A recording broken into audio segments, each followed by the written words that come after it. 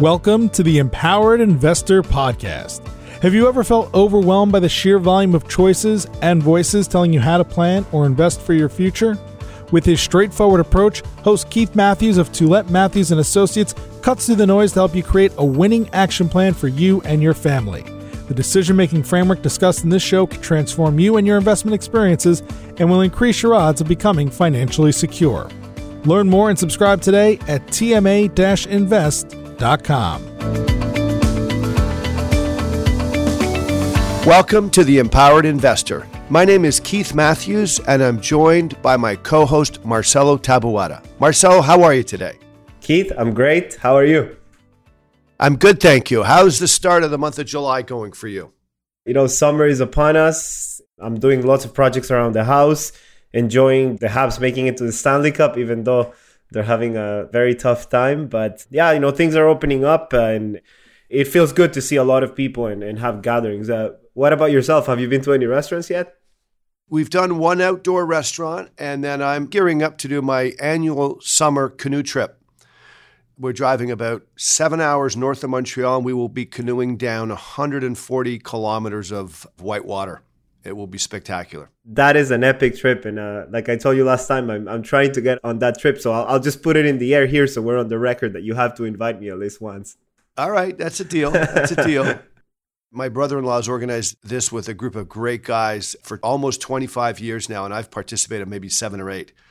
So this will be a great trip. Yeah, it's amazing. So I'm sure you'll have a great time. So let's get into the meat here. I'm super pumped by this episode, by the way. I think it's 2 great subjects we have today, but let's get on with the net worth report that came out a few weeks ago. Very interesting stuff. Yeah, so today's show, we're really going to talk about sort of the expanding net worth of Canadians, what was driving that expansion in net worth. We'll report a couple of numbers with regards to how Canadians are doing relative to other global players. And then in the second part of the show, we're going to switch gears a bit and discuss inflation. There's a lot of media coverage of inflation, and let's provide a few comments on that. So, Marcelo, let's start with net worth. We do client meetings now. We're sort of a year and a half past that start of January 2020. How do the conversations go around net worth of clients? What are you seeing when we talk about net worth? Well, I think if I could boil it down in one word, it would be surprising.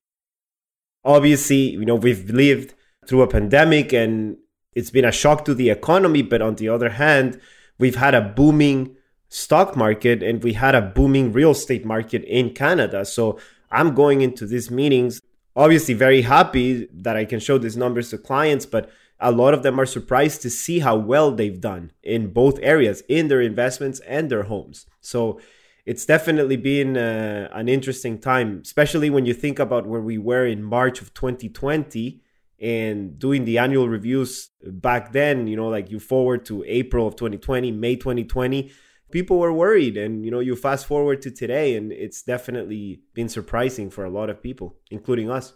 Absolutely. So what kind of sort of net worth increases are you showing clients when you sort of tally up the net worth and you sit down and you kind of say, okay, about a year and a half ago, you were here and today you're here. Like, what does that look like? Right. So anywhere between 15 and 20%, you know, obviously that includes depending on how the person is invested. So we were looking at 70-30 portfolio and, you know, 70% stocks and 30% bonds. And we were looking at an increase of about 14% from January of 2020 till June 30th of 2021. Now, you add the real estate component there, that could be anywhere between 25 and 35%, depending on what area they live in, and ends up being around those numbers, 15 to 20% increase. Yeah, and I got to be honest, I've never seen that in my career. Going back and you look at challenging economic times and then you sort of fast forward 12 months and you see these spectacular growth numbers. Yeah. I mean, I think it's one of the few economic times where we've had an economic shock and this magnitude of an increase in the net worth of people. But I want to segue into the report that we both read, it was like, okay, let's do a show on it. So give me an update on the global numbers that we've seen. Yeah, so the report was done by Credit Suisse. It was the 2021 Global Wealth Report, and it's 12 years in the running now. So what they did was essentially go through all the countries and report growth of wealth in 2020. And so the average net worth per adult in the world last year grew by 7.4%. So that's 2020, not 21. 7.4. And the average Canadian net worth by adult grew by 9.6%. So Canadians on average, their net worths grew more than their counterparts around the world. That is incredible. Yeah, it is. When you net out the US dollar, the growths are closer to 4.5 and 6.5. Again, incredible for a recessionary year. Now, as we'll discover, not everybody's net worth grows or grew last year. But what were the three main factors that the report spoke to that enabled this growth of wealth to occur? I think the first one, everybody knows how much the governments have spent in this pandemic. So large amounts of government stimulus is the number one. Number two, you have falling interest rates. I mean, they're even lower than they were a few years ago, which they were already at a very low level. And then the surging in savings have pushed a lot of the assets level higher. So if you're a person who have a portfolio or has been able to save money during the pandemic because you were able to work from home, you've greatly benefited from these events. Absolutely. To me, that's sort of the area that people underestimated going into last year's pandemic was the surprising ability of technology to keep people working. Incredible. That's completely unexpected. How well technology would be able to keep people working from home, keep people working from remote areas, keep companies going. And that, in addition to the other three areas that you spoke about, I think was really the underpinning of why we saw all this massive net worth growth. Yeah. You know, I was listening to a podcast the other day, and I can't remember which one, but I'm not going to take credit for this, but they were interviewing an expert in working from home, and he was saying you have the pandemic happening in, let's say, 1990s, and this would look completely different because you have a fully developed economy who doesn't have the infrastructure to operate from home, as opposed to 2020, like we had just now, which a lot of work. I mean, I experienced it myself. You know, our jobs, we can do 100% from home. You know, I spent less gas, less on restaurants. So you have all that salary still coming in and it's just accumulating. And we've seen, you know, I can even tell you, like, a lot of the meetings I have with clients, it's like, okay, I have like this amount in cash and like this amount in cash. And it's so common to see like this huge amounts of cash just being accumulated from not having this day-to-day activities. Absolutely.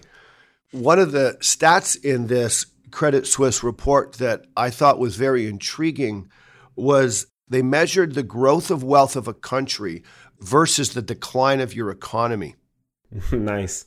And Canada, whether we like it or not, ended up at the top, along with Belgium and Singapore, for a gap of 15%. It basically shows that we did extremely well, even though our economy was doing extremely poorly. There's a bit of a disconnect there for many. Right. I mean, Canada, we know it's because of the real estate and also the stock market went higher. But did they say why Belgium and Singapore? I'm curious there. No. You know, remember, Canadian stock market didn't do that well in 2020. It was the housing market that exploded. So it leads us into the question, like, who in general benefited? Marcelo, we've got some stats here, mostly in the United States, but I think we can sort of use that as a bit of a guide because I think we see similar things here in Canada. But whose net worth really benefited the most?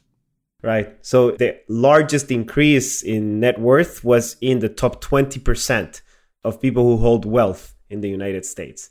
So again, you know, it's who holds the capital and who holds the assets that have increased that ended up benefiting the most. You know, you look at the bottom 20% and the increase is it's absolutely flat. You know, it's like they didn't see a net worth increase at all. Correct. And so, yeah, the top 20% in the U.S. saw 65% of the gains. And essentially the top 40% saw virtually everything.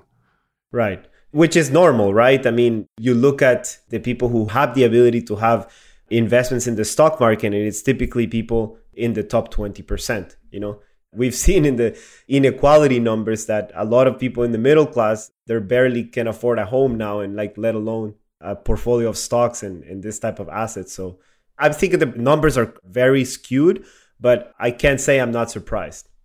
Absolutely. Yeah, you're right. And so let's focus on the two types of assets that really push these numbers. Let's focus on stocks and let's focus on real estate for a little bit. So Marcelo, stocks went up last year. Is that a normal thing in that kind of a year? We got a chart that obviously shows the last 5 recessions. And what was going on in the last 5 recessions? Right. So we don't always have a connection or movement in the same direction in the stock market and the economy. It can happen that the economy is doing amazing and the stock market could go down and vice versa. But it is fair to say that when we hit a recession and it's bad, we could see like a big downturn in stocks like we saw in the 2007, 2009. So if you look at the last 5, it's either a decline or a very small increase. Like in the 1990s, we had a small increase in stocks. The early 20s, we saw the dot-com bubble that obviously stocks did really bad. Then the 2007, 2009 recession, stocks lost almost 40% when you look at the S&P 500. And now the COVID-19 crisis, the S&P 500 went up close to 30%. Yeah, you're referring to a chart that we're looking at here, which essentially looks at the stock market, the S&P 500, 1 year after recession. And what's striking is 1 year after the recession, the COVID-19 numbers are absolutely huge versus all the other recessions, which are either moderately up, down, or down a lot. And so this is one of the conversations we have with clients on a continual basis right now, which is what we're seeing in either stocks or homes is unprecedented given the environment that we live through. There's reasons why now, in hindsight, it explains things. But this is an extraordinary time. There's some things that can happen, which we'll speak to at the second part of today's episode. But moving into real estate now, Marcelo, Canadian real estate. We did a couple shows 4 weeks ago, where we had 3 different guests, and we reviewed sort of this, lack of supply, price increases. But we're looking at a chart right now called the bubble indicator, and it was produced by Bloomberg. What does the bubble indicator say? So it looks at the average price of the Canadian market or the real estate market, and it looks at the prices of today's market. And it's look at how inflated it is compared to that average median price for the previous year. So for example, if you had a price of 10 and that's your average price for the last few years, and now you have a price of like 30, just to throw an example, that's going to put you in a very high position in the chart. So they kind of like grouped all these countries together and they kind of ranked them into which prices have increased the most compared to the average price, historical. So obviously Canada is number 2 in the list and New Zealand is number 1, which I'm not surprised. Yeah, that's amazing. I mean, what it essentially does is it shows relative values, where we are today relative to the last 10 or 15 years, and it puts Canada at the second most expensive relative nation in the world. And it's not by a little, it's by a lot. Like New Zealand, Canada, and Sweden are way at the top of this list. And that speaks to the affordability issue, but it also speaks to what we're talking about today, which is the net worth. So you can see now why homes have gone up at the pace that they've gone up at. And even if we look at most recently the TerraNet prices, which I did this morning, and our year-to-date numbers, so Jan 1st to June 30th of this year, year-to-date numbers on average are up about 8 or 9%. Wow. A 70-30 portfolio is up year-to-date about 11%. So a Canadian that owns real estate and a sort of a 70-30 mixed portfolio, net worth is up another 10% year-to-date. And these are extraordinarily high numbers. Now, in future episodes, we'll talk about expected returns because unfortunately, when you usually get some really strong numbers, you see all the positive baked into your current numbers. It typically means that lower returns are coming in the future.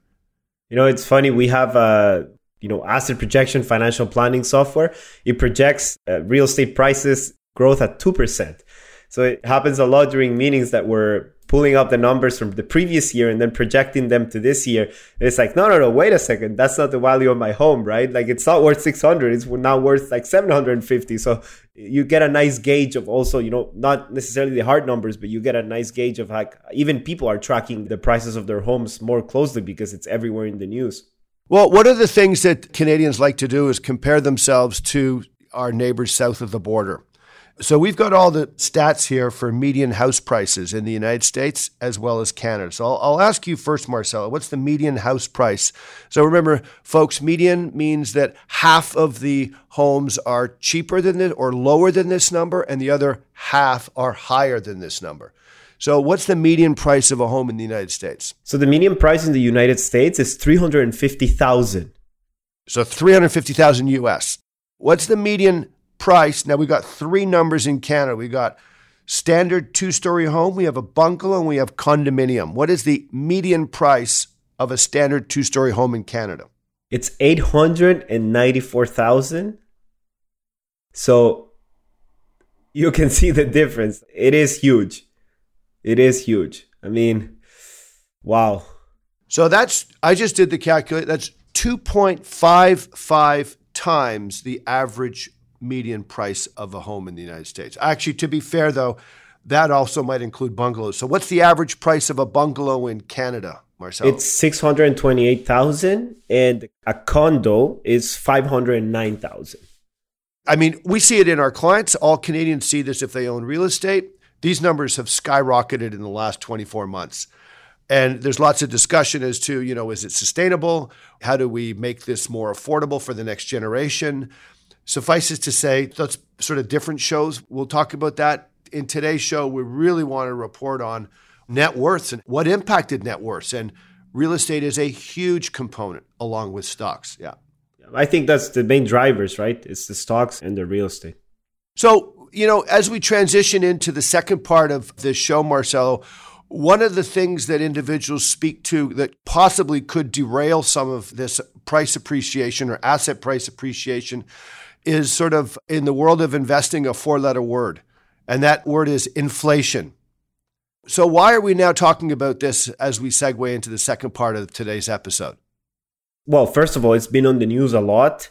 To me, inflation is something like when I did economics in university, it's something that you talk about a lot. But I think for recent generation, it hasn't been a topic that it's important in their money lives because it hasn't been a problem or it hasn't been an issue. But now there's talk about having higher inflation for the first time in a long time. And, we were talking off mic about like the inflation levels of the 1980s and even the early 2000s. And I think it's been the norm in the last 10, 15 years that inflation is well below the 3% target that the Bank of Canada has. So now that it's threatening to go up this level, I think a lot of people are realizing, maybe this has an impact. And it does, because this is what affects the purchasing power of the goods you buy on a day-to-day basis. It's the food you buy, it's the gas you use, it's the prices you pay to travel, it's the materials you buy to renovate your home. And you look at the buzz now, and a lot of people have felt it in their day-to-day lives. One of the things that I've asked my friends now going into restaurants is that they've realized that there's a huge price increase in everything, whether it's a burger or a drink at a bar. Everybody's telling me that the prices have increased. I've experienced it myself. I don't know about you, but pretty much that's the inflation story. Well, and the inflation story for sort of the individual 55 and over who has a memory of either how they lived as a young adult or alternatively what their parents might have gone through in the 70s, that stirs emotions. Everybody's got an inflation story. When I was 16, 17, I owned a 67 Firebird, Marcelo. That was a hot rod back then in the day. And I remember gasoline was so expensive in the late 70s. And I only had enough money. Think about this. I would put $3 of gas in my car, and that's all I could afford. Oh my and God. $3, I think $3 back then would get me like an eighth of a tank. So I was constantly running my car at less than a quarter of a tank just because I couldn't afford it. You're going, week by week, throwing in a few bucks of gas. But that was a time of inflation in the 8, 9, 10%. And you had even 11%. You had short-term interest rates at 18, 19, 20%. So this is what is so incredibly, it stirs emotions. Now, we haven't seen those levels for 30, 40 years now, and no one is suggesting that that's coming back. I think what the marketplace is talking about is if we've seen inflation at 2% for the last 20 years or last decade, 2.5%, will it go to 3.5% or 4%? And if it does that, that's going to disrupt interest rates. It's going to disrupt asset prices. It's going to disrupt valuations on all sorts of different things. What do the experts think, Marcelo? I mean, you can't pick up a newspaper without reading an article about inflation. What are the experts thinking right now? Right. So I think there's two camps right now, Keith, but I think the consensus is running more towards the idea that this is temporary and we're just experiencing like what we call quote unquote bottlenecks in some areas. And what that means is that there's too much demand chasing very few supplies. In other words, there's way more demand in the market than there is supply. So I think if you look at the US, for example, the US, the inflation rate year to year went up 5% in May of 2021. Those are the latest numbers that we have. Now, if you look at the things that have been going up is gasoline. So that went up about 56.2%. Then used cars and trucks went up 29.7%. Utility gas service 13.5%, transportation services 11.2%, and apparel 5.6%. So it seems like the things that have been going up are the things that tend to point out to a recovered economy and the economy opening up again. And what this causes in terms of a bottleneck is that you have all these people now going out into the economy and chasing all these goods. And if you don't have enough supply to meet this demand, you have an increase in prices. So this is one side of the theory that it's temporary. There's no reason to panic. Once the market figures out this dynamic between supply and demand and everything goes back to normal, quote unquote, things will just go back to the way they were before. The other camp is on a more alarmist side, saying that central banks are just setting up the table for higher inflation to come and staying here for longer. So I think those are the two camps that we're seeing now. I think that's very well laid out, Marcelo. What about the inflation rate in Canada? That came out higher than normal too. What did that do? In Canada, Keith, the inflation rate as of May of 2021 for the 1 year period was 3.6%. So again, you look at what went up and yeah, it's very similar to the US. So we got a lot of inflationary pressure in transportation cost. Gasoline prices saw an increase of 43.4%. And also we saw prices increase in the construction costs, as homeowners will tell you now. The price of wood and anything that's renovations and construction has been going up. So again, what we've seen go up is directly tied to the economy opening up again and people getting out of their houses and spending money and getting on with their day-to-day activities. But incidentally, what has happened since those inflation numbers were released is the 10-year U.S. Treasury, which is a gauge on the U.S. bond market, has rallied from 170 basis points, so 1.7%, down to 1.45.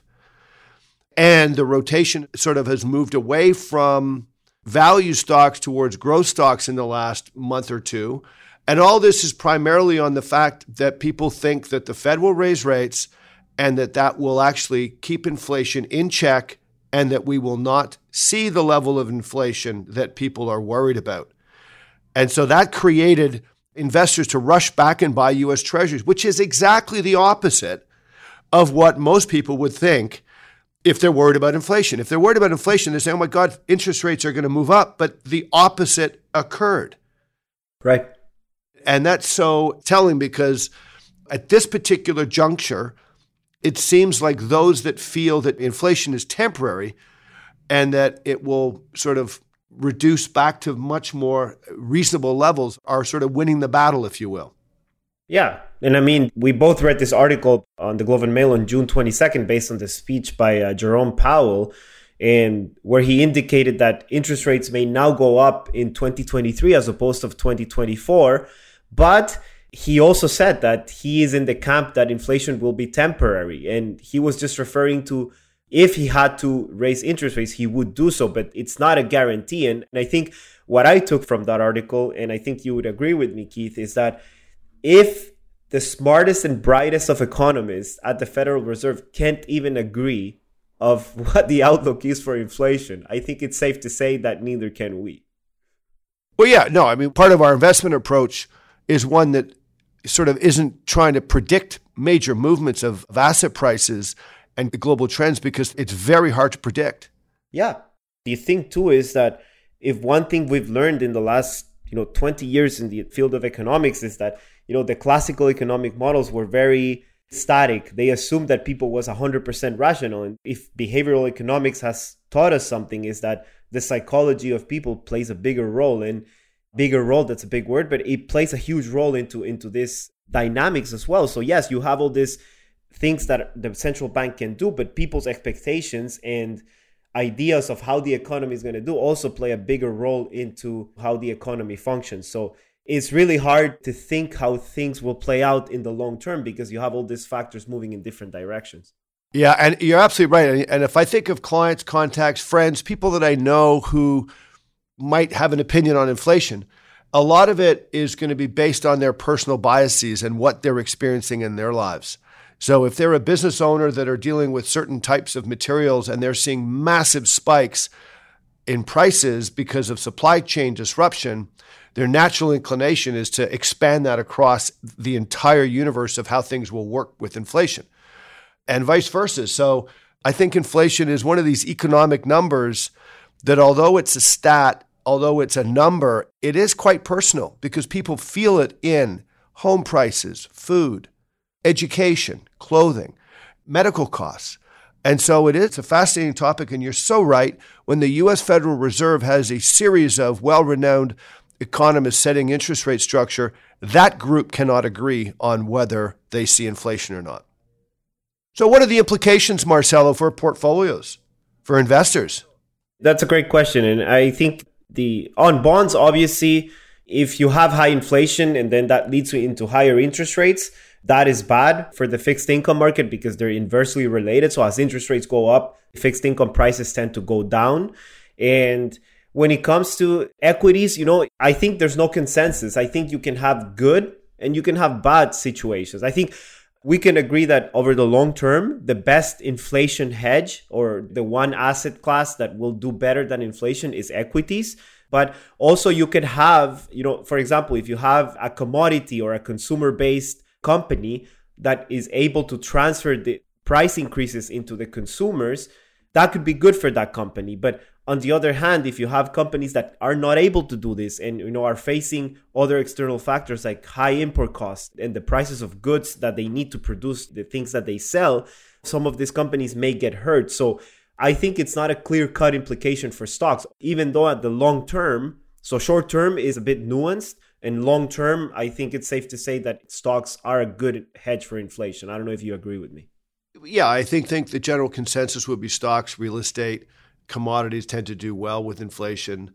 Mind you, there's some great articles right now that speak to this idea of the biggest threat to the Canadian real estate market is interest rate. And if we see spikes of inflation, that will have an impact. Again, the jury's out, as we mentioned, in terms of most people still feel that it's short-term in nature and that we will migrate back to more reasonable levels. Time will tell.